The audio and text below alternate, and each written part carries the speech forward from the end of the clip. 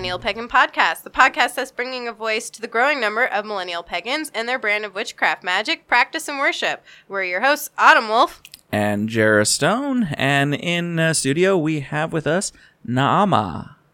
Hello. Hello. Did I say that right? Probably not, but that's okay. That's okay. As long as you don't call me Norma, everything is fine. So, how's everybody doing this week? Outstanding but improving. Outstanding but improving? Yes. Outstanding Wow. but improving. Yeah. I want to be there. You can be. Just decide you are. Oh. It's not mine. I stole it from Zig Ziglar, but it makes me feel better. So, I like it. yeah. That's good. I do like It's that. good or getting better or outstanding but improving. Outstanding but improving. I like that. How about you, Autumn? I am snuffly. I am coughing. I am draining through the nostrils. You guys can't see this, but we actually have her in an isolation chamber about 20 feet away from us. I brought a face mask and then decided that I was going to cough more in the face mask than out of it. So Yeah. It's a very shiny chamber, though. It is. It is. We polished it for her. Recently been cleaned and sanitized. Oh, good. Yeah.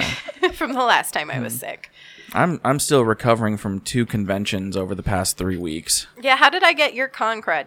It happens. It gets to me and then it goes to somebody else because it knows that I can't afford to get con cred. I find that if I take oil of oregano and I eat a shit ton of garlic and onions about a week prior, and then like a lot of orange juice 48 hours prior, con crud can't touch me.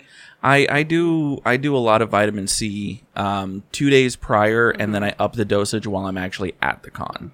Don't forget So- zinc either. Yeah, Zinc zinc. is amazing. I like oil of oregano on the bottoms of my feet with socks on before I go to bed. Oh, Because the pores on the bottom of the feet are the largest pores. So it ends up being really effective to get right in your bloodstream. It kills everything. I do that with Vicks and then put on socks right before bed once you have a Precisely. flu. Yeah, Vicks does the same thing. It's just petroleum with camphor. You can actually do Vicks with the oil of oregano, and it's a double punch. But it absorbs well at the bottom of the feet or in the armpits, believe it or not. So I mean, yeah, very very thin skin, get into the system very quickly. Yeah. My mom would be proud. it's actually interesting because long ago in ancient days when I tried for like a hot second to sell doTERRA oils, no knocking doTERRA, they're great. Like, don't get me wrong, but I can't handle that. I'm not an MLM person. But the like really cool thing I found about it was that with babies that have the snuffles, if you put like a drop of the peppermint oil or the wintergreen on the bottoms of their feet, within 10 minutes you could pull their binky out and it would smell like mint. Oh wow, That's how quickly it absorbs in the bloodstream if it's good quality oil. And like it's an actual test like to see how good it is. But it's actually effective. Like the human body is incredible. Wow. So- That's a good hint for Phelan with her little small fry. Yeah, 2 minutes into the podcast, we're already going above and beyond witchiness. I love it. Anyway, despite the fact that we just went on common cures or non-common cures, Naama is here with us to discuss a different type of goddess worship and witchcraft than what we normally associate with paganism. But first, Naama, would you like to share your coming of witch story? I would love to. And I want to thank both of you so much for letting me come on here. This is really exciting. It's the first time I've been on a podcast that I wasn't in charge of. So that's Yay. really exciting to not have to be the boss. Yay! I'm not in charge. It's good to be the guest rather than having to do everything. I really don't know what that feels like. So I'm trying to be present right now. Soak it up. This is almost the easy part, but you have to come with all the knowledge. I can do. That's easy. Sweet. So coming of which. Okay, so I'm 37 now. I can honestly say that the United States Girl Scouts, like the Girl Scouts of America, are the reason that I became pagan. And that basically stems from high school. So I was about 14 and I was sitting in a Girl Scout meeting feeling incredibly awkward as a 14-year-old would. And my best friend at the time, Carolyn, who is still my friend to this day, walks by me and I'm staring like at the floor doing God knows whatever 14-year-old angsty thing I was doing, and drops a book in my lap. And it was The Wicca Craft by Jarena Dunwich.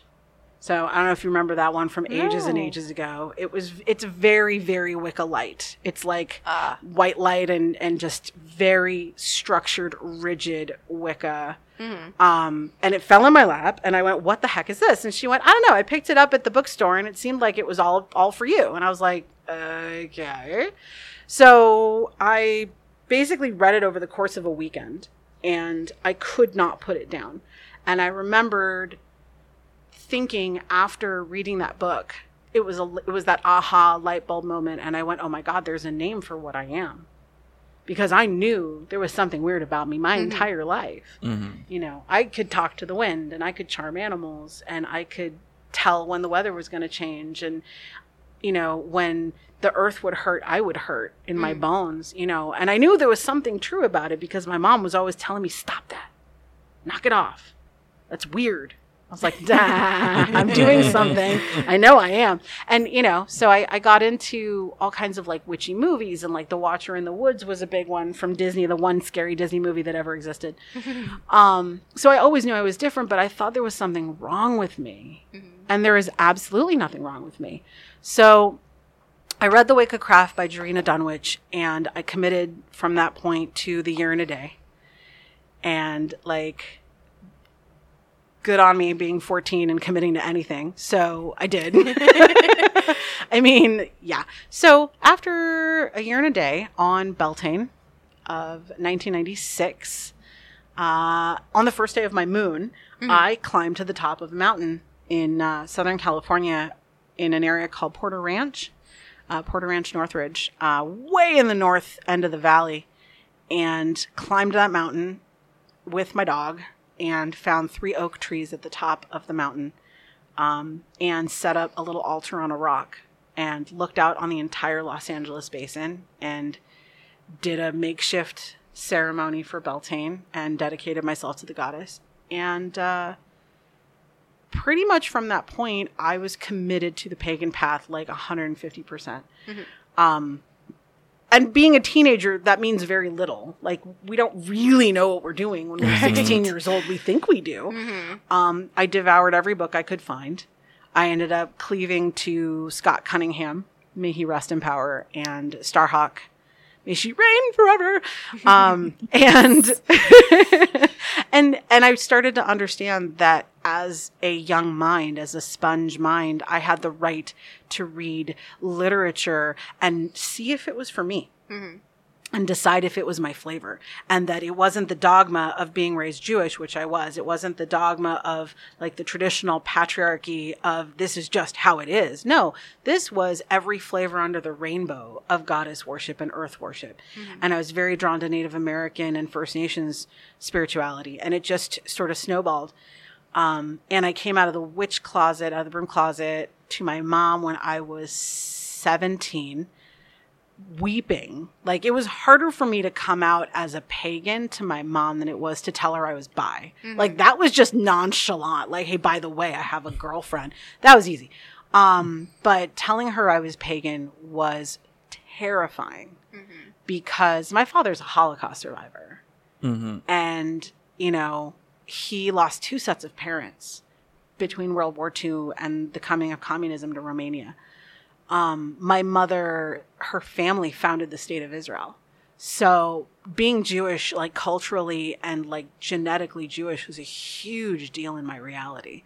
So telling her like, screw your Star of David, I'm wearing a pentacle. Like, I was terrified that I would just destroy her. And amazingly enough, she just kind of embraced it and went, well, that's very nice, honey.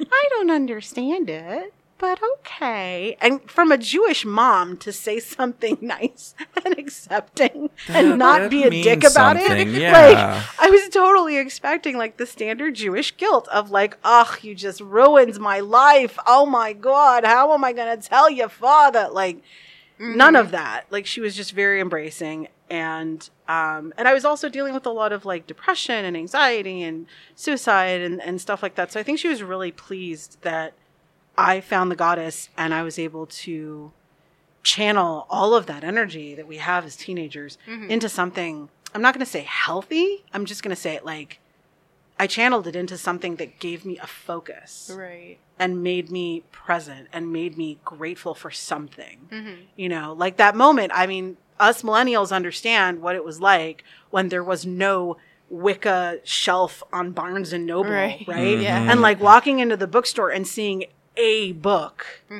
But even if, God help me, it was like, even if it was Silver Ravenwolf, like we were really excited because it was something, Right. you know? So I remember that, being a teenager and finding joy in that. And then it just sort of spiraled upwards, and I went to Sonoma State University in Northern California, and I ended up becoming the president of the Pagan Club. It was the first pagan club of the university.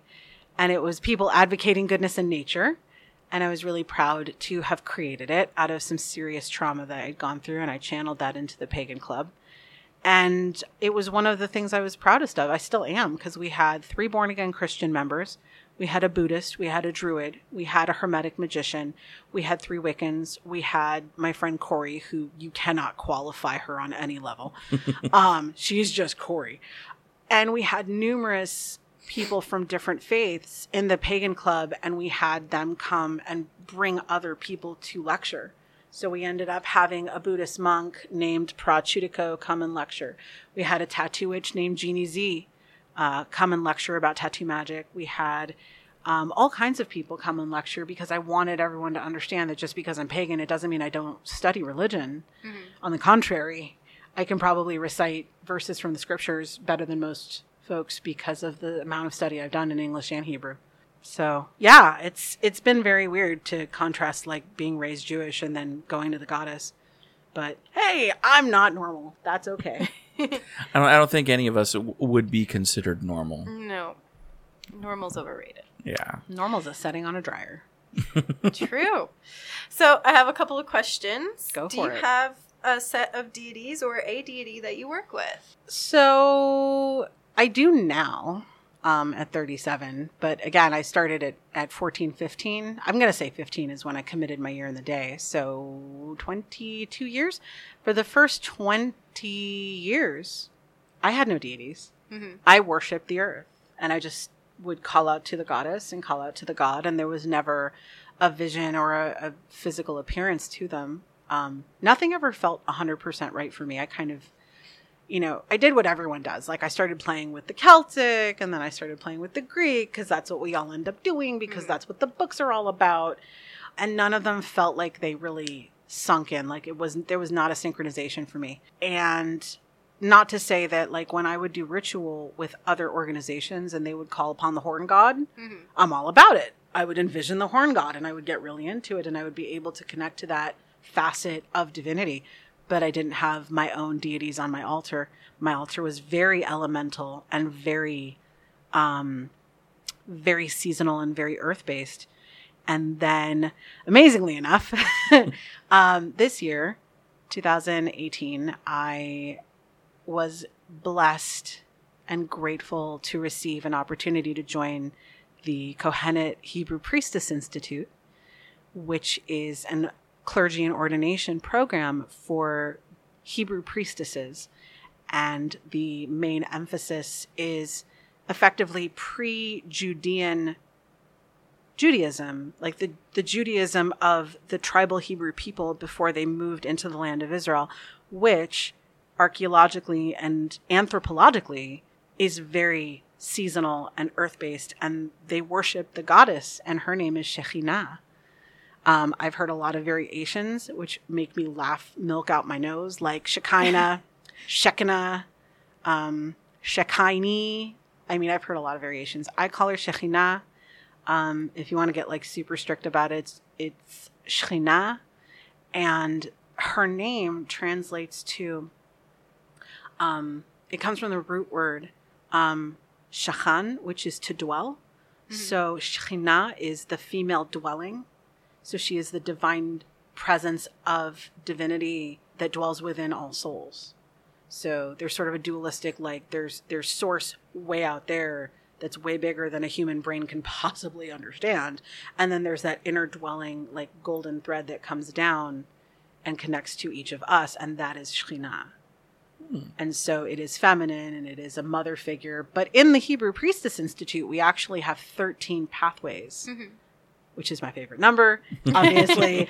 Yeah, because Judaism actually moves by a 13 moon calendar because we know what we're fucking doing. So, fuck your Gregorian calendar. Like, we know about moon cycles. And so we have 13 pathways in the Institute and in our training, where each pathway is related to a different facet of the goddess. So we've got the mother, we've got the warrior, we've got the witch, we've got the shaman, we've got the mourning priestess who mourns, who weeps. We've got 13 of them, and they all revolve around the central focus of worshiping Shekhinah.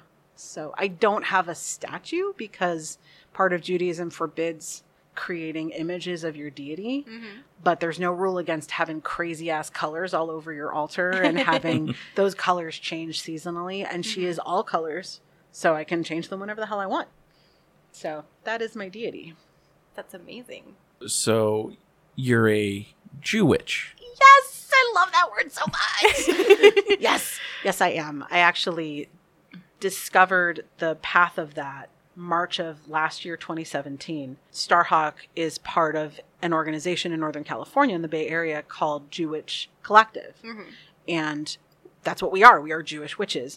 There is a long history that is not talked about, but there is a long history of pagan Judaism where they worshipped multiple gods in whatever region they got sent off to after they got booted out of the region they were in, and they would pick up whatever deities were there, as well as worshiping Adonai or Shekhinah or whoever, whatever. There's 77 names of God. So I discovered them last spring when I went to the Jewish camp in Northern California, and Starhawk, my freaking Shiro, who I love so much, she actually came, spent Saturday with us, did an earth activist training, taught us how to do nonviolent resistance, how to channel the goddess and the god while we do this resistance, while we rebel, while we protest the police. And all of the prayers, which you would imagine, like, just swap like Catholicism for Judaism if you need a visual, like very like rigid and very masculine practice, got completely like enveloped by this soft, squishy goddess loviness of like, let's say our morning services in a circle, and let's call the 4 directions in Hebrew, and let's invoke the goddess in English and Hebrew. And it's like all of these prayers that I'm used to having heard as a kid, and now it's in the feminine towards a feminine deity, and it was mind-blowing. So I started sort of diving down that rabbit hole, and it led me to the Kohenet Hebrew Priestess Institute. Wow. Yeah. It's crazy. I got chills during that, just so you know. Did you? Yeah. It just sounds so beautiful. It really is. I'll tell you, in my experience, having been there, I went the last week of June to the 1st of July, and it was life-changing. I felt myself die the day I arrived, and I needed to. And I find that to be a very important distinction, is that we die a lot, and we need to die. We cannot hold on to who we were. We have to die to allow. And now we're in the season of death, and obviously that's like super relevant. But I died on Monday, the day I arrived there, and I can tell you that it was the first time in my experience in my life that I was able to pray in my native language to a goddess who means so much to me. She is literally the god of my people. To be able to do that and to not sit in like rows and have an altar at the front of the, and like all of this like very masculine linear rigidity. And we were all on the floor and we were sitting in a circle and we had an altar in the middle of the sanctuary with like a giant basin of water where we had all brought our waters from all over the world to put it into Miriam's well. It was so shocking and so life-changing. Like, I just got used to the fact that at any given point, one of the 60 women there were in the ugly cry. And like the ugly cry, like awful, like snotty, like your face is just wet, and there's like a dark stain down your cleavage because that's how much you're weeping. And one of us would be weeping and one of us would be face down on the floor, crying and praying. And like, that was services. It was amazing. Your description of dying the first day, we hear that so much with the reclaiming witches in our reclaiming group. Yes. When they go the first day, they're miserable the first time they walk onto that and feel like the first day they're miserable. They want to go home. They want to go to bed. They're disgusted with it. And then they come back and they're like, I have this life work now that I have to work on. Yeah. And they're like, it's life-changing. So to hear it coming from you, it's very much what we're hearing, of course, as being reclaimers, Starhawks, kind of. Are you talking about the witch camp that's up in NorCal? Mm-hmm. Oh my God, I need to go.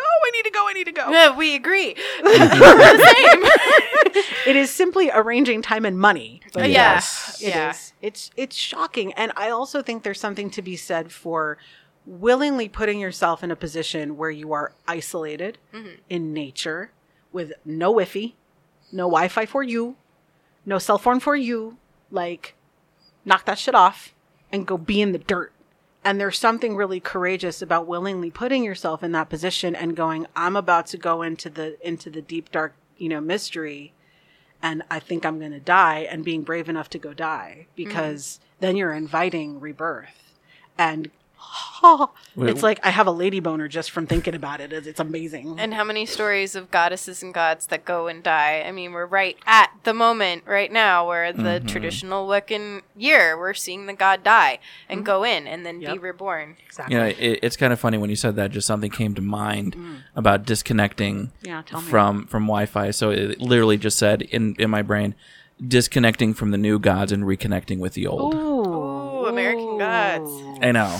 Oy. Oh my God, say that again. Say that again. Disconnecting from the new gods and reconnecting with the old. So to go a slightly bit nerdy here for just a moment, because I'm a uber nerd. Which is perfectly fine. that's Because how Have you heard our nerd episode? I have not at the moment. I'm sure I will. Everybody's told me it's the most hilarious thing on the Huzzah, planet. because nerds and pagans equal Yes. circles in the Venn diagram. So just to get nerdy for a hot second, I played a tabletop game Scion last year, which is part of the, not called White Wolf. What is it called now? The gaming system. Whatever. Doesn't matter. Yeah. Whoever is out there listening will be like, I know what it is! Whatever. Go ahead and write an angry letter. But anyway, so the game is called Scion, and it's a lot like Vampire the Masquerade or Werewolf the Apocalypse or whatever, except you're playing baby gods. And one of the gods that is like thrown into like the 15 pantheons you can choose from is the Atlanteans. And their method of magic is electricity and the internet. So their god is the god of the internet. And as soon as you said that, I was like, oh, nerding out. Oh, Scion. Oh, but it's also true at the same time. It's very true. And it's important to sever that electronic connection so you can make physical connection with her and with those pieces of her all around you in the form of human bodies and animal bodies. And we need connection. Yeah. Yes, I'm hearing a lot more people talking about disconnecting from social media and doing that. I agree. Yeah. So, back on topic. Slightly. Yes. What kind of magic do you practice since you are a Jew witch? What kind of magic do I practice? Or practice most often? Points to you for saying often, not often. My 6-year-old hates that. Like, that's his thing. Often, not often. So what kind of magic do I practice? There's a few. I don't know if I could like quantify it with a flavor or a title. I would say I manifest like a mofo. I know it sounds sappy and dorky, and you can disagree if you like. I absolutely utilize the law of attraction at any given day. Okay. Which is AKA The Secret. I love utilizing the law of attraction, and I basically just identify it as manifesting. So a lot of the idea of the practice of the universe is always listening. So whatever we think, whatever we say, whatever we believe, we're ordering from the universal eBay at any given moment. So when I manifest, I talk about how I'm going to be on time when I leave the house today. I'm going to be on time. I'm going to be on time. I'm going to be on time. Because if we say, I'm going to be late, I'm going to be late, I'm going to be late, guess You're what? late. You end up You're gonna fucking be late. late, yeah. So, you know, so I manifest a lot of what I try to gain in my life. And there's huge laundry list of things I've manifested in the last 4 years. I also practice a lot of kitchen magic. I love to put magic in my food. As a Jew witch, as a Kohenet Metoreret, which means emerging Kohenet, I tend to make bread, usually Wednesdays or Thursdays, for Friday night dinner because Friday night is considered the beginning of the Sabbath. So I will usually make bread Wednesday or Thursday. What kind of bread, Nama? Well, it depends. So there's the traditional like Eastern European egg bread known as challah, which you've probably seen before. It's braided. It's all pretty and brown and shiny and gorgeous. I do make that occasionally. I stopped making it because it's more labor intensive. So I make something called dabo, which is an Ethiopian Jewish bread. And it is diametrically opposed to challah. And it doesn't have like sugar, and it doesn't have egg, and it doesn't have like pretty much anything. And I make it out of whole wheat because I committed to the goddess that I would be changing my body and my life. So I committed to no white flour. So I do whole wheat flour in my bread. And I want to highlight Judaism that is not Eastern European white European Jewish at all. I want to highlight Judaism that is everything but that. So I make Ethiopian Jewish bread. And the bread is significant because it is symbolic of the earth, aka cakes and ale. I take it, and as I add ingredients, I actually watched other Jewish women on YouTube show me how to do this, which is amazing. They don't realize they're doing magic. I don't care. I do it anyway. But, they'll take their yeast and they'll mix it with a teaspoon of sugar and some water, and they will pray to God, aka Shekhinah, for sweetness in their lives, and that their hearts will rise like the yeast will rise. And they whisper prayers and blessings as the yeast is rising to infuse it with their magic. And then they'll let it sit there, and they'll start sifting their flour and their other whatever they're using. And they will sift their ingredients together, and they will pray for different parts of their life to merge well together, and for them to tolerate change, and to tolerate, combining different facets of their lives. And then they'll combine their wet and their dry, and they'll say blessings and prayers over, let's bring, the power of hope and uplifting, as well as bringing in the grounding and the centering of this flower. And they don't realize they are concocting spells. And I love that. So I do that. So I do a lot of kitchen magic. I whisper a lot of blessings and prayers in my food. And I do the one thing that I learned at the Kohenet Institute that supersedes everything else for me is I sing. And I didn't realize that Judaism is actually an earth-based, seasonal, women-led, goddess-oriented faith. And the Kohenet Institute really helped me to understand that, because I can pray and literally witness Shekhinah present herself to me as a column of fire with wings, which is weird, but whatever, I'm not judging. And I'll do that as I'm singing, and I'm singing these incredibly deep, moving songs that are all just like drum and song. And that's prayer, and that's magic. And I don't think some people would call it magic, but I definitely do.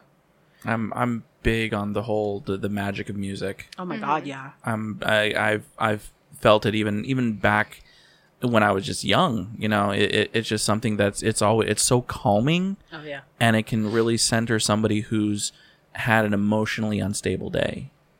At least in my opinion. You are correct. And it's just it made me actually want to go into music study and psychology study, and actually how music can shape one's life, and then now with the magical aspect of it, how it can help somebody grow. Oh yeah. It's interesting because there's a couple of songs. So backstep. One of my illustrious teachers, Taya Sher, is from the Bay Area, has trained under Starhawk and done reclaiming stuff. And I know it because some of our prayers are reclaiming tunes. And I love that so much. So we've got, let me see here. We've got We All Come From the Goddess, which is kind of a tried and true tune that we all know. But as Kohanot, we sing it, we all come from Shekhinah. And it's same tune, same words, because it's all the same thing. We've got Earth My Body, Water My Blood. We do that in English and Hebrew. And then add another layer to it. In Kabbalah, there is a belief that there are 4 worlds that separate here from source. And they are Asiya, Yetzirah, Bria, and Atzilut, which is earth, air, water, and fire. And they are physical, mental, intellectual, emotional, and spirit. And that's what we pull into that song, Earth My Body. So when we do that, we are like singing praise of the goddess and magic, and it's so delicious. I love it. So, do you think that you could pull the magic aspect of your life from your religion, or you need them both? You're so funny. No. I think it's a beautiful question, and I love your question because I bet money that there's somebody listening who's thinking that, and they're probably living in a position where they are forced to have the dichotomy of their normal, air quotes, life and then their goddess worship life. Maybe they can't wear their pentacle in public, or they can't discuss their spirituality at work, whatever it is. So there is definitely that dichotomy that the patriarchy is still giving us, that we have to separate our spirit from our normal, air quotes, life. It is impossible for me.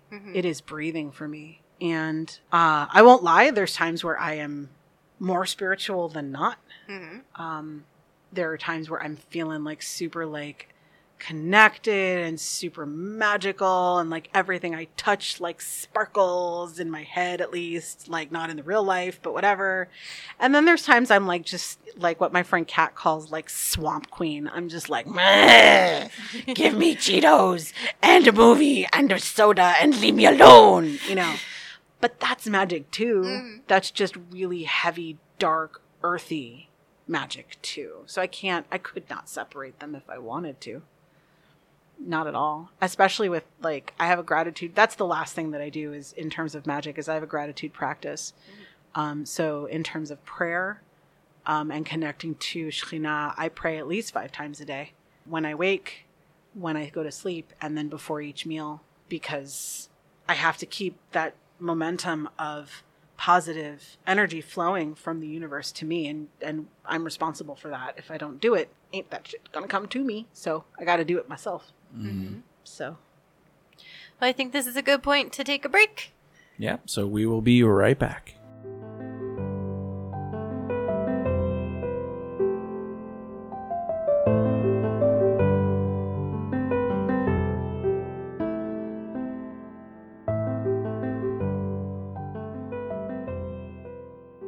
All right, we are back on Millennial Pagan Podcast. Of course, we got Ms. Nama here with us. Yo. So I know that we were talking about the whole Jew-witch. I love that word. I love it too. I just love how that rolls off. It's a verb. It's everything. So how does it kind of coincide with more like the history of Judaism? Like that is a fabulous question. I love that question. I do not have the time to answer it fully. Let me give you the very short versions, Cliff's versions. The Nat, if you will, version. Yeah, precisely. So I will preface this by saying I have a bachelor's degree in medieval and Renaissance history. So I study history for fun. So when I tell you what I'm telling you, it's not because I made that shit up in my head. There is supporting evidence, et cetera, et cetera. Y'all are grown-ups. You can use the internet. I'm not going to Google it for you. But what I will say is Judaism began in the Fertile Crescent, which is what we call the Middle East or the Near East. Middle East is dumb because it's not in the middle of anything. It's its own region. Anyway, so it's the Near East. It is near the 3 rivers area in that region of Iraq, Iran, Syria, Lebanon, Israel, Saudi Arabia, I want to say Pakistan, Uzbekistan. That whole region was called the Fertile Crescent. And the people who live there practice an earth-based seasonal faith. And Judaism, as we know it today, is hugely evolved and mutated from what the Torah talks about, from what the scripture, every time I say the Bible, I'm talking about the Torah. Like the new edition, like Return of the Jedi, like I don't consider that to be like scripture for me, but whatever, like no judgment. Christians feel differently, but that's why they're Christians. And that's why they're Christians. You're not the first one who I've actually heard people referred to the New Testament as Return of the Jedi. That's how it feels, honestly. Like plucky little hero. Anyway. We digress. The Fertile Crescent area from, I would say, Egypt all the way to Western India was just littered with tribal people. And the closest equivalent I have for American listeners would be First Nations indigenous folks of this continent of North America. There were tribal people. They migrated. They were all migratory. None of them were stationary. They didn't have like a single home base until the agrarian age developed. And the people who identify themselves as Jews today can originate their lineage back to the people that called themselves Hebrews then. So for a reference, there is a very commonly known story of, let my people go, like the Hebrews escaping Egypt and Charlton Heston's dance on a mountain and his hair turns white and all that. We call that the Exodus story. That region, those people, they were a tribal people whose faith was centered solely on what was going on in the earth at that time. Just like the Celts, just like the Asatru, the people of the north. They were all centered around seasonal changes, seasonal rises and falls. And obviously, like being in the Fertile Crescent, you've got a very different seasonal system than you would in Northern Europe, than you would in South America, than you would in Sub-Saharan Africa. The seasonal changes are very different. Specifically, their gods were gods of harvest, gods of fire, gods of light and dark, aka like the light of day, the dark of night. Not necessarily like the dark of your soul, which is a lot more like modern and silly and, Freudian.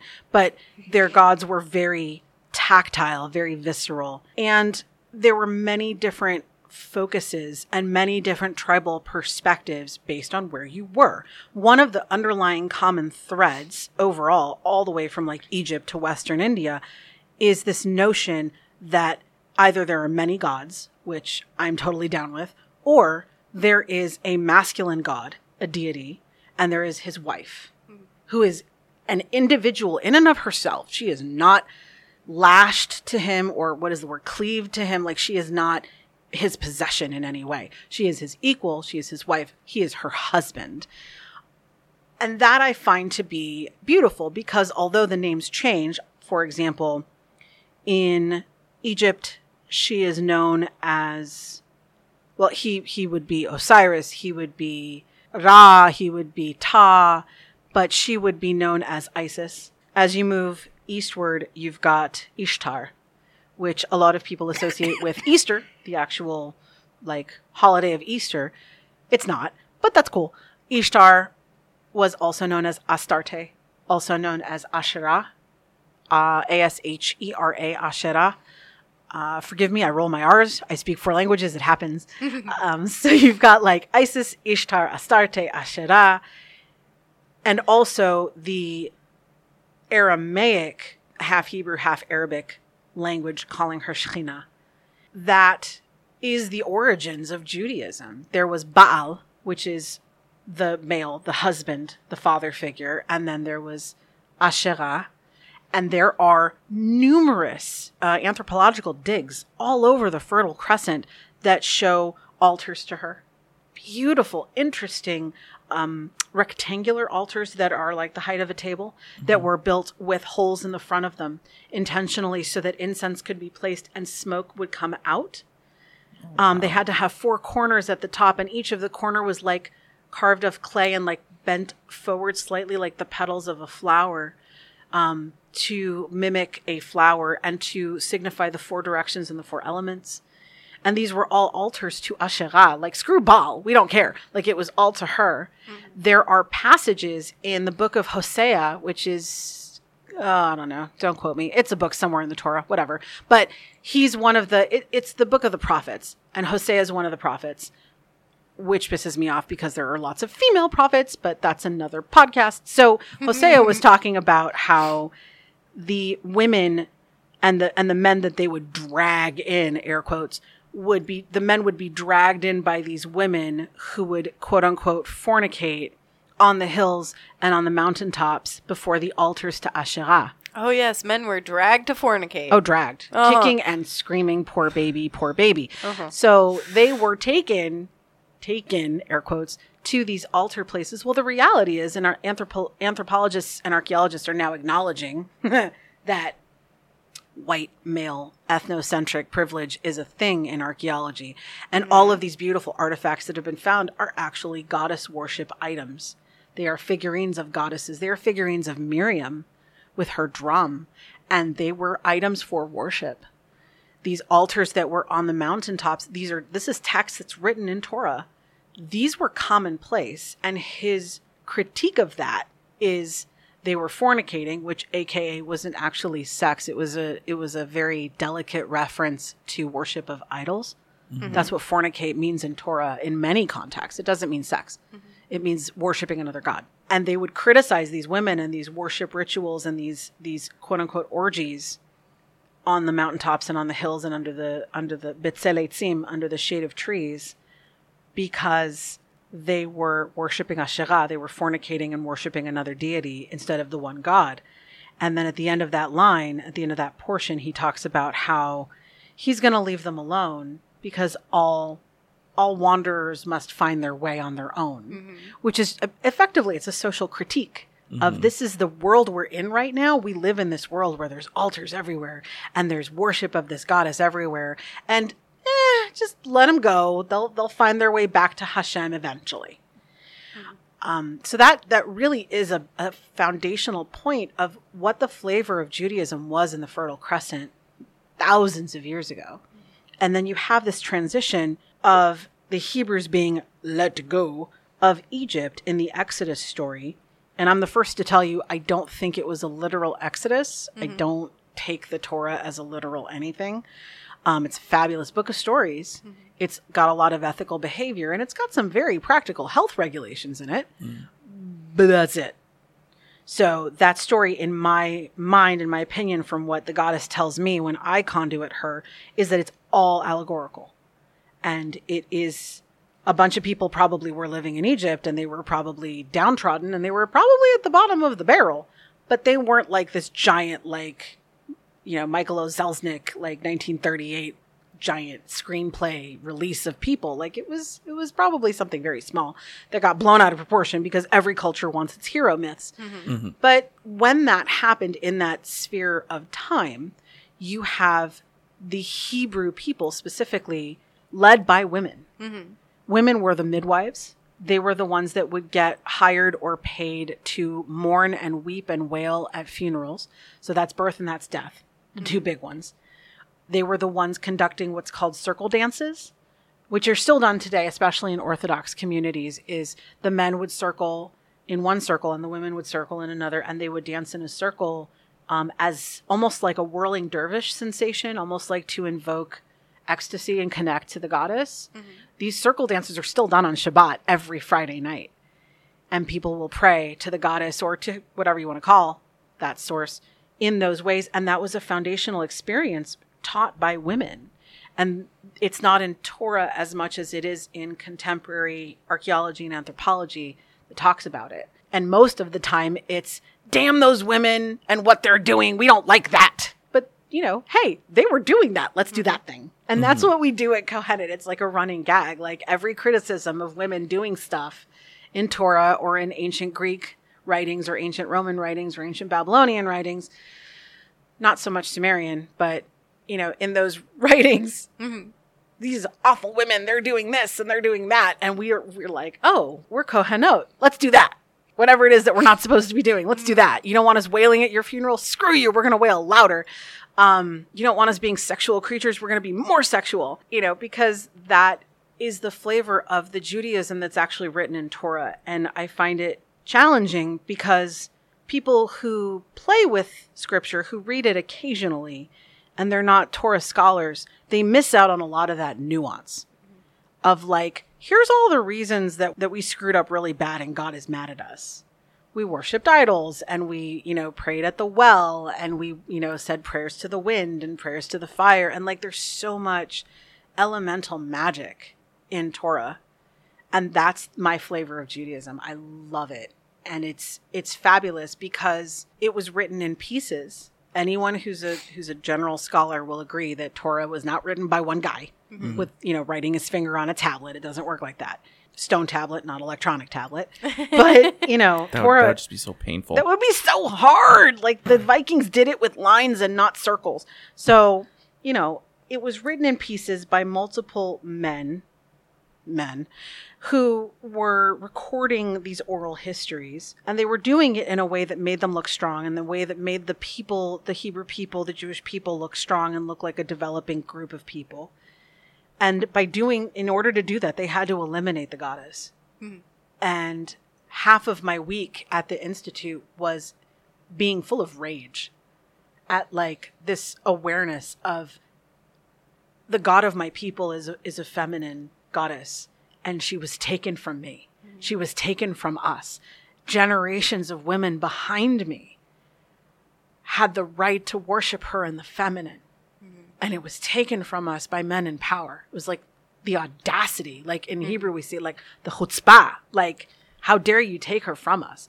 But the Judaism of, you know, the history of that Judaism is super seasonal. And we even have a Wheel of the Year. Just like the quote-unquote Celtic reclaiming Wheel of the Year, you know, the Janet Stewart Farrar style. Like, we have... Actually, tonight, after I'm done with this podcast, I'm going to Erev Rosh Hashanah, which is the evening of the Jewish New Year. Mm-hmm. And we celebrate with apples and honey because it's the harvest of the fruit, which in pagan culture is second harvest because Lunas is over. Mm-hmm. Samhain hasn't come yet, so we're entering into the Mabon season. Mabon. And so in Jewish culture, it's the New Year, and we celebrate with lots of fruit dishes and lots of honey dishes, honey cake, honey pie, honey this, honey that, honeydew. You know, so it's very seasonal, and it comes down a lot of the times to our food, and that has not left us. That has not escaped like goddess culture because women are the ones who be holding on to them recipes, you know. So a lot of the history is being revisited because women are tired of having men tell them what kind of Jew to be. And I Jew the way I want to Jew. And it is very feminine and very goddess oriented. And it's founded in archaeology. Mm-hmm. And that makes me very happy. Mm-hmm. So. I like that. Yeah. Just Jew it. Sorry, I had to do that. She was bastard. I was trying to drink my water. This is an expensive microphone, I'm assuming. But I can spit on it if you want me to. That's a whole different kind of show. Anyway. That just kind of popped into my head. I'm like, oh, wow. Okay. Yeah. Our beloved Patreon supporters just purchased these Love it. microphones. So you're talking a lot about Kohenet and it being a training. Yes. And so my question is this how Jewish culture is reclaiming the goddess? And how are you seeing outside of that training and just all that umbrella of huge, I don't know how to phrase this into a question, but you're doing this training that sounds awesome. Are you seeing this kind of stuff happening outside of it? And what is this training? And so I love your arm gestures. Like, for y'all listening, like, she's flailing her arms around creating this energetic umbrella, and I love it. She's totally doing the YMCA in front of us. She's totally doing the YMCA. I can't wait until we can do panels and stuff, and people just start laughing, and I have to go, did I shave today? Yes. Did I shave today? Does it matter? Does it matter? No. Deodorant? Yes, that matters. The answer to your question is very long, Yes. So I don't know a short way to answer. Where do you want to go with it? Crazy. So there's a lot of training involved. Obviously, there are 7 retreats in the Institute program over the course of 3 years. There's 2 trainings a year. Mm-hmm. The last year we have 2 trainings and then your celebratory ordination, which is called smicha, where all the other women who have come before you come to the event and they bless you, which is fucking badass. Like, they're all in a giant circle giving their energy to you as you are blessed and ordained, which is so cool. What an initiation. Dude, it is mind-blowing. Speaking of initiation, I'll give you an example. We have a very traditional Jewish practice called mikveh, which is ritual bathing. Not a uniquely Jewish thing. Mm-hmm. Every culture has ritual bathing. The Indians have the Ganges River, and Native Americans have sacred rivers. And like we do this as humans, like we bathe in waters. But in Judaism, we've got the mikveh. We like to be clean. We do. We like to be clean. And even as ancient people, as tribal migratory people, we knew, she's not going to want to sleep with you if you stink. Like, we knew this stuff, and we knew that cleansing in a river made you feel spiritually better, energetically clean. So in Judaism, we have mikveh. And when I was there in June, first of all, I'm in the middle of the sticks. Like, it was literally out of the opening scene of Beetlejuice. You know, those rolling hills, and like you have like the violins in the background, like, like I'm looking around, like it looks like a postcard, and it's all green and hills and cows and white picket fences. I'm like expecting like a giant spider to crawl over a house. Oh, goodness. Like it looks like that. And I get there, and it's in the middle of the sticks. There's no Wi-Fi. It's this big, beautiful retreat center called the Isabella Friedman Jewish Retreat Center. And it has been around for over 100 years. It was founded to create a place for Jewish women of New York City to have a place to go away from their children. And it's still been around, which is amazing. And it's set on this lake called Lake Miriam. Mm-hmm. So I spend the week there, and that was life-changing, and I'll write a book about it one day. But the thing that was most impacting for me as part of this training is we get stuck in our patterns as humans, and we tend to think in the present moment like, oh, this is how it's going to be forever. I'm broke. I'm going to be broke forever. I'm rich. I'm going to be rich forever. I'm in this intensive training out in the middle of the woods, and it's really hard and energetically draining, and I'm very involved. And, and we get into that present moment of, no, it'll change. Give it time.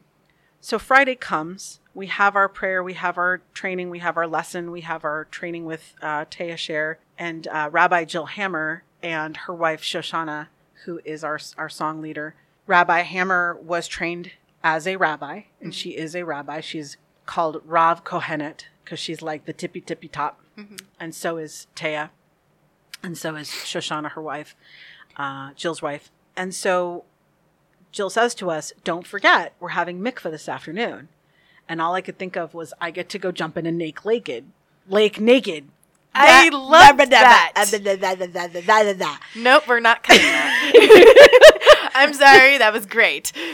A naked, yeah, that. So it was a very intense day. And if you've ever done ceremony, I know y'all know what I'm talking about. You get to that point where you are an empty husk of a person. You're energetically done. Your quarterback is toast. You got nothing. You had your cakes and ale. You've got enough energy to walk to your bed and lay down. And that was how the whole week was. It was 6 days straight of intensive ritual every day. And I'm assuming the people who do witch camp would know what that's like. Yeah. So on day 6, I'm wiped the fuck out. And I'm so excited for mikveh, because I had done mikveh years prior during my divorce, trying to claim conservative Judaism, ironically, where you cover your hair and do mikveh. Here I am full circle with a head cover on, but whatever. Potato, tomato. So anyway, so we all 60 of us go down to the lake. They had just gotten a new dock brought in, and we bless the dock. And all of us are there, and my rabbi's there, and her wife is there, and Taya's there, and we're all about to jump in the water and do mikveh. And I'm like, is everyone in a bathing suit? Are we all in bikinis? What are we doing? And all of a sudden, I just see boobs everywhere. Yay, boobs! And I just see boobs and boobs and boobs. And I'm like, oh, we're naked? We can be naked? Yay, naked! And I just start flinging my clothes off. And all of a sudden, I'm standing there with like 30, 40 other women, and we're all naked, and we're standing in the sun. And I can say this out loud because, this isn't really a secret. This is how mikveh works. And we all jump in the water at the same time. And I'm trying to be all dramatic and shit. And I do this like elegant, falling backwards into the water, thinking I'm all like a painting or something. And I slap my back on the water and it hurts so bad. I'm like, I'm awake now. I am awake. I am super awake now because that really fucking hurt. And, we're all like bobbing in the water, and my rabbi is in the water, and she says the bracha, she says the blessing for cleansing of mikveh in the water with all of us, and we all dunk our heads and we're done. And I've never conceived that it could be possible to have a mikveh like that. because I got stuck in the framework of this patriarchy and how things are supposed to be. Mm-hmm. The training is designed for you to simultaneously shed the skin of what you have inherited that you didn't choose, and simultaneously find the pieces of you that were missing. Mm-hmm. So for me, like I said, I died on Monday when I arrived, and when I hit that water very painfully, I was reborn. And I was reborn into the Shabbos, into the day of rest, where we literally invoke Shekhinah. It's basically like drawing down the moon in Hebrew, which is cool, with drums. And we're like invoking her into the neighborhood, into the lodge, into the worship, into us, that she will wrap her golden thread around us and bring us peace for 25 hours of Shabbat. Obviously, I did not do that part of it naked. I had clothes on at that point, but generally speaking, like, the training is designed to strip you of what no longer serves you, and also to highlight what you deserve to reclaim. And that's a beautiful phrase, because I was practicing reclaiming with Starhawk years ago. So there are other women in my cohort. We are the 7th cohort. The institute is in its 13th year. Oh, yes! Special. Yes! It's having its bat mitzvah. So there are women in my cohort specifically who are bringing this Jewish goddess worship to the masses, doing it incredibly courageously, because I'll tell you 2 stories. One of the women, Harriet, who I adore to pieces, she came back from the Kohenet experience very shook up. A lot of us were, as you could expect coming back from witch camp. She is a woman of color. She is Jewish. She is a convert, and she is also queer. Mm-hmm. So, like, tick all the boxes on every possible disenfranchisement that you could get. And she's embodying that and rocking the socks out of it. She decides she has to create a worship experience and bring what she just experienced to other people. Mm-hmm. Within 3 weeks of visualizing this and reaching out to the other women in our Facebook group and our cohort group, she created a Shabbaton, which is a Shabbat service called She is the Tree of Life. And it is a Kohenet-led, goddess-oriented Shabbat service, complete with the drums and the tambourines and the chanting and the singing and the sitting on the floor and the center altar. And it is specifically geared towards Reform Judaism, Conservative Judaism, Orthodox Judaism, for them to see that there is another world out there. Mm-hmm. So the training is intensive, and there are many ways that we're getting out into the community and reaching people. So I hope that answers your question. If it didn't, it definitely answered many other questions that I think are important. So, well, and that's something that, I mean, we might have to have you back and dive a little bit deeper into it as well. Who knows? If people ask us enough questions, we might have to ask questions. Yeah. So I had other questions written down, but you answered pretty much all of them in that. And so I have new questions. Oh, go for it. You mentioned you're covering your hair. Yes, and I've seen you for the past few times you've had your hair covered. That's right. I know that's a traditional Jewish feminine thing. It is. How are you adding that to your practice? Or why? How and why. So I am not traditional, like, on any level. I have tattoos. That is against Torah. I have pierced ears. That is against Torah. I married a man who was not officially a Jew, although we found out later his mother's mother was Jewish and escaped the Nazis. Go figure. So that counts. So technically I married a Jewish guy. He wasn't a good Jewish boy, but he was Jewish. You know, I'm not traditional on any level. You have very visible shoulders right now. I really do. Like, here they are. See? Shoulders. I have shoulders. I have wrists. I have elbows. Like, I'm not traditional. And traditionally, air quotes, the Torah says a woman should cover her hair. It doesn't say how she should cover it. It doesn't say in what way or what style. But women being women, we like to look pretty. Yeah. And so we have 11 billion ways of doing the thing. Mm-hmm. So for me, I tried covering my hair 4 years ago, almost 5 years ago, when I was desperately clinging to my marriage. And I thought, maybe if I practice conservative Judaism and practice, like, the extreme stuff like Tacharat HaMishpachat, family purity laws and all of that, I thought maybe that would save my marriage. I was wrong. But I did end up coming back to covering my hair. And actually, I thought that this would come up, and I'm really, really grateful that it did. And I love this question. There are a lot of women who have seen me cover my hair since I came back from Kohenet have been asking me questions. Mm-hmm. And what I find unique about their questions and where they're coming from is, do I have permission to cover my hair? What I find redonkulous about that is, who the fuck am I to tell you that you have permission to do something with your body? Mm-hmm. Like, of course you do. Is it a Jewish thing? Absolutely, it's a Jewish thing. It's a Muslim thing. It's a specific sect of Christianity thing. Mm-hmm. It's a thing for women or people in general who are going through cancer treatment. It's a thing for people. Like, human beings cover their hair for a bajillion reasons.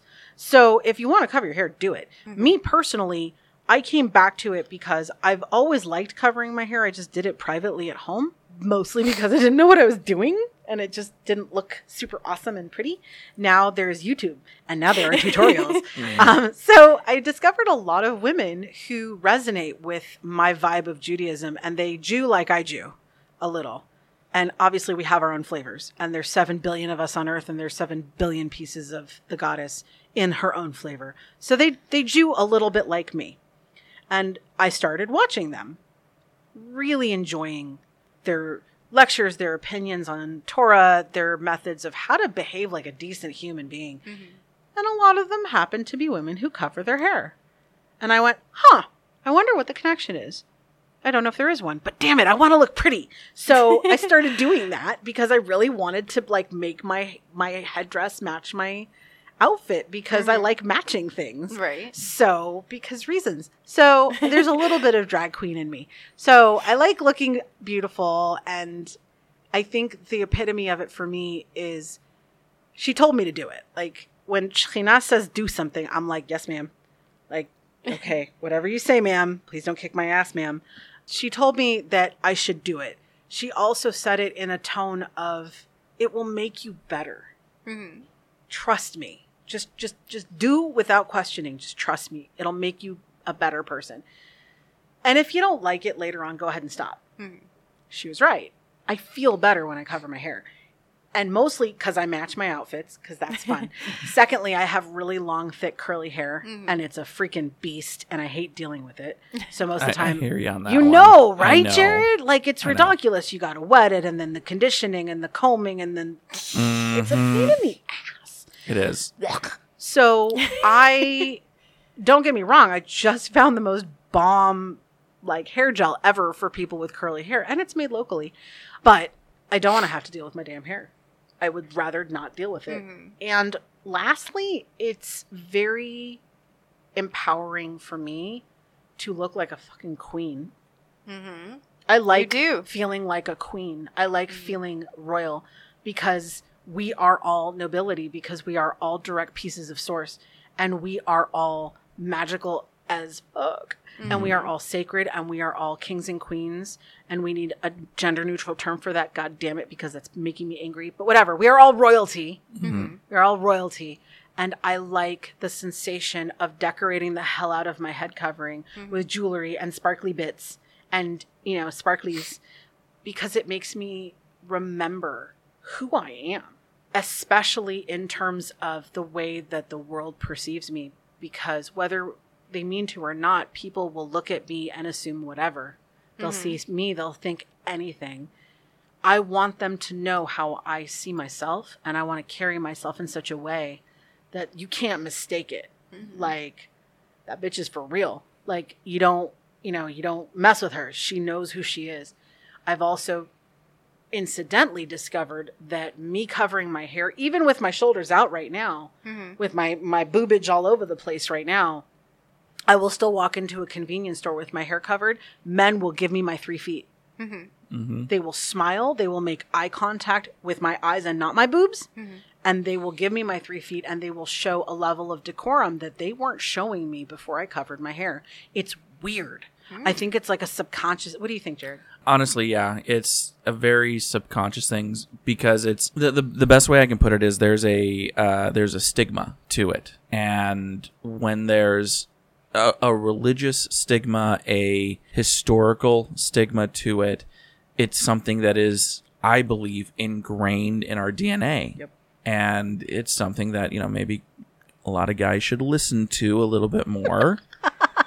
But it is at least for most men that I know, it's a show of respect to not just the individual, but to what they believe, to their historical presence, and to humanity. I agree with you. I almost see it like you have that as a choice here, where we are in this country. You have a choice to do that, and you chose to do it. Yeah. And it shows a form of power. Yes. I sense a very similar, at a very lesser note, with my hair. The redder, the brighter, the darker red shade that it is, the closer to Deborah Messing as opposed to Amy Adams it is. I get men that are more afraid of me. I get men who listen to what I say as opposed to call me cute or baby. And it's like, it's still red. My hair is always and has always be red. But the darker, the brighter, the stronger the red, the more fierce, I guess I look. Because that's the way that men treat me. They give me more of that inch in the space. They look, less hidden. Yeah. I guess we're less hidden when we make those kind of visual choices with ourselves. Also, redheads be crazy.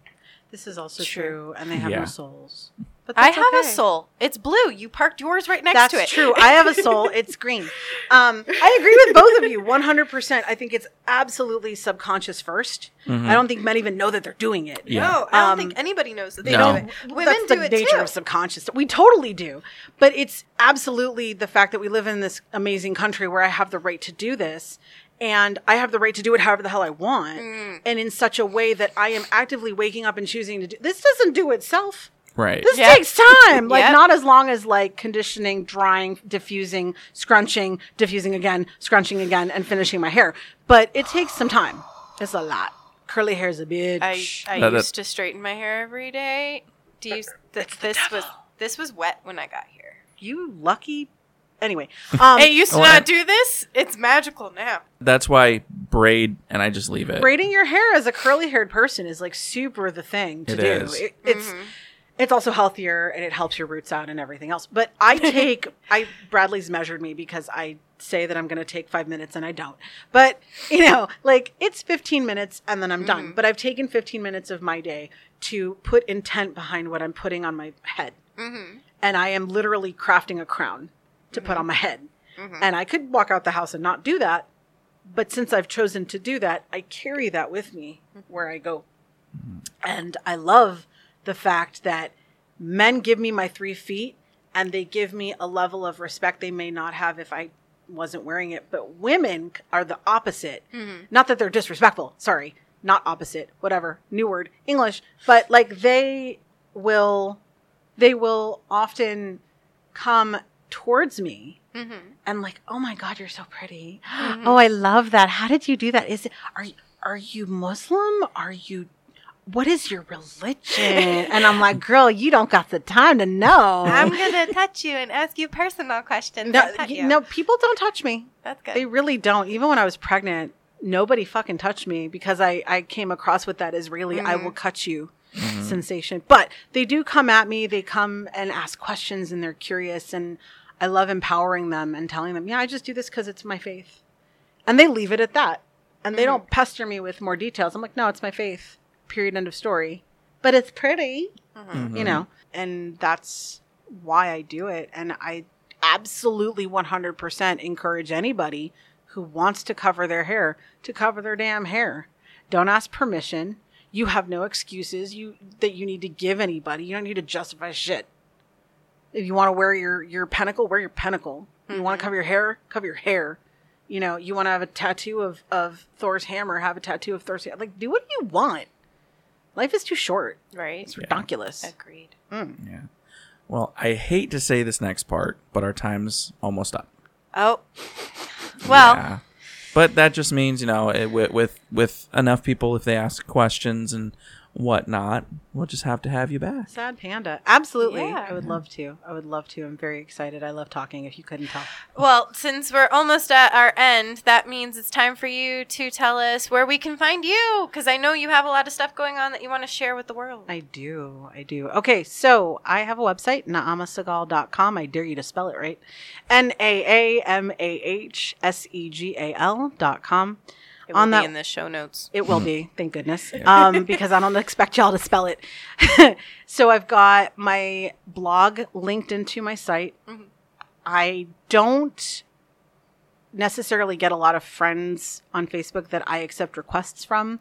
They have to be friends of friends direct, and I will vet them, and I will go to that person and go, do you know this person? So I don't do a whole lot of friending, but I have a Twitter. It is my I want to say it's like naama.ashera. Surprise, surprise.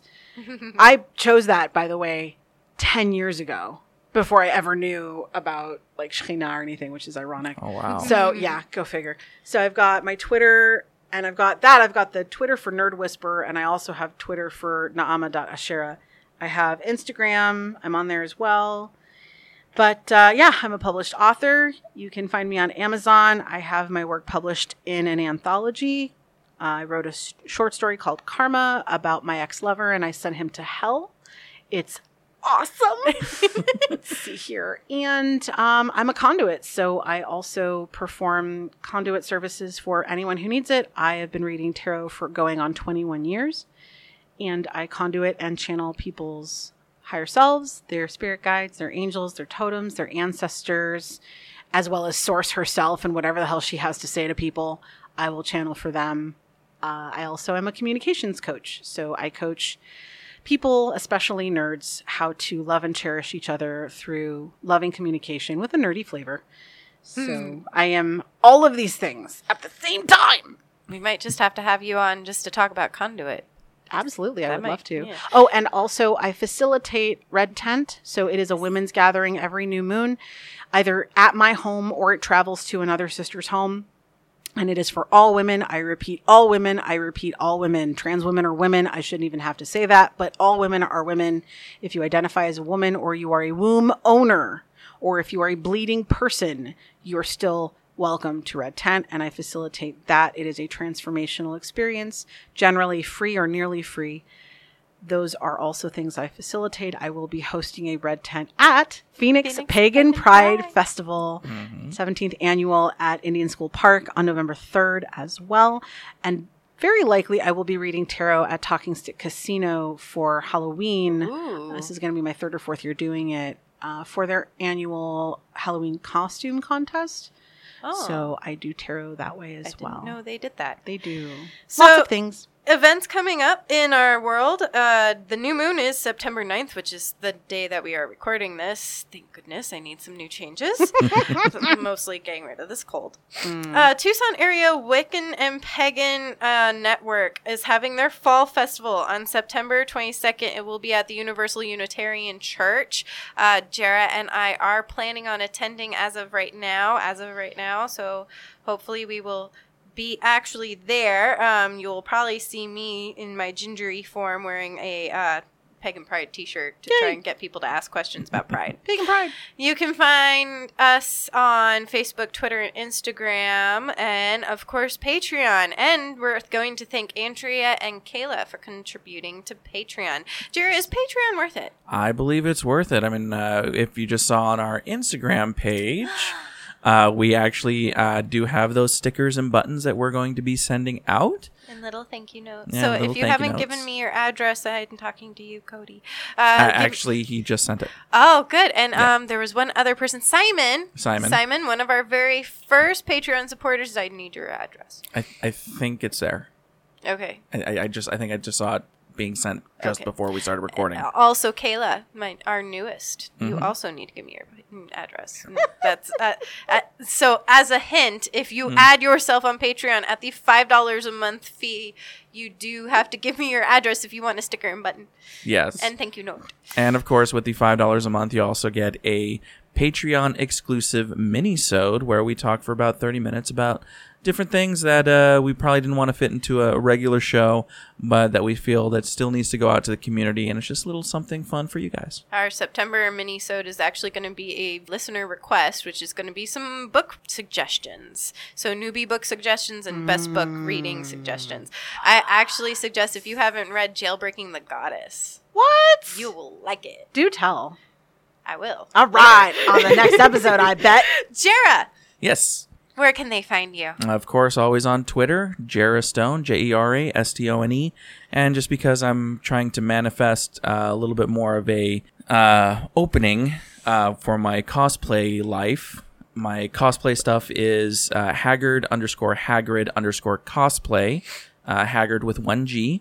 I actually just reached 300 followers. Thank you to everybody. So I'm kind of I'm trying to manifest a little bit more for that, because I'm starting to I kind of find it ironic that I said about disconnecting with the new gods. I'm kind of seeing cosplay as a god. Yeah. So it's blood, sweat, tears when creating and wearing these outfits. So it's kind of a new thing for me that I'm kind of just working with and just embracing, just because I see how positive of an impact it's having, not just for me personally, but for people that I interact with that are also involved in cosplay. It's interesting because when you say that, I immediately think of the muses, the Greek muses, and how they would inspire artists to like madness in their creation. Like Shakespeare used to pray and invoke the muses when he would conduct his plays. Like that's, you want to talk about worshiping something, like worshiping your muse. Holy moly. Yeah. Anyway, you can find me, Autumn Wolf, on Facebook, Wolf with an E on Facebook. On Twitter, you can find me at Autumn Iron Wolf, no E. I know, I'm sorry. WordPress is Iron Wolf Circle. E or no E? No E. Anytime it's Iron Wolf, you can assume the E is gone. And anytime it's my name, the E is there. I know, I'm sorry. I didn't realize how complicated that would be until somebody asked me. It's okay. So from all of us here at Millennial Pagan Podcast, merry meet. Merry part. And merry meet again.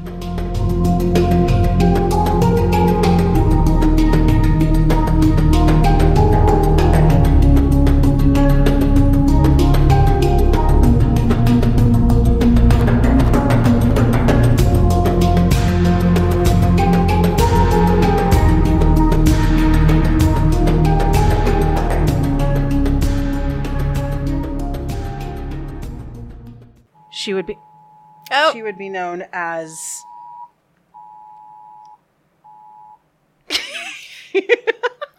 All the phones in the room go beep.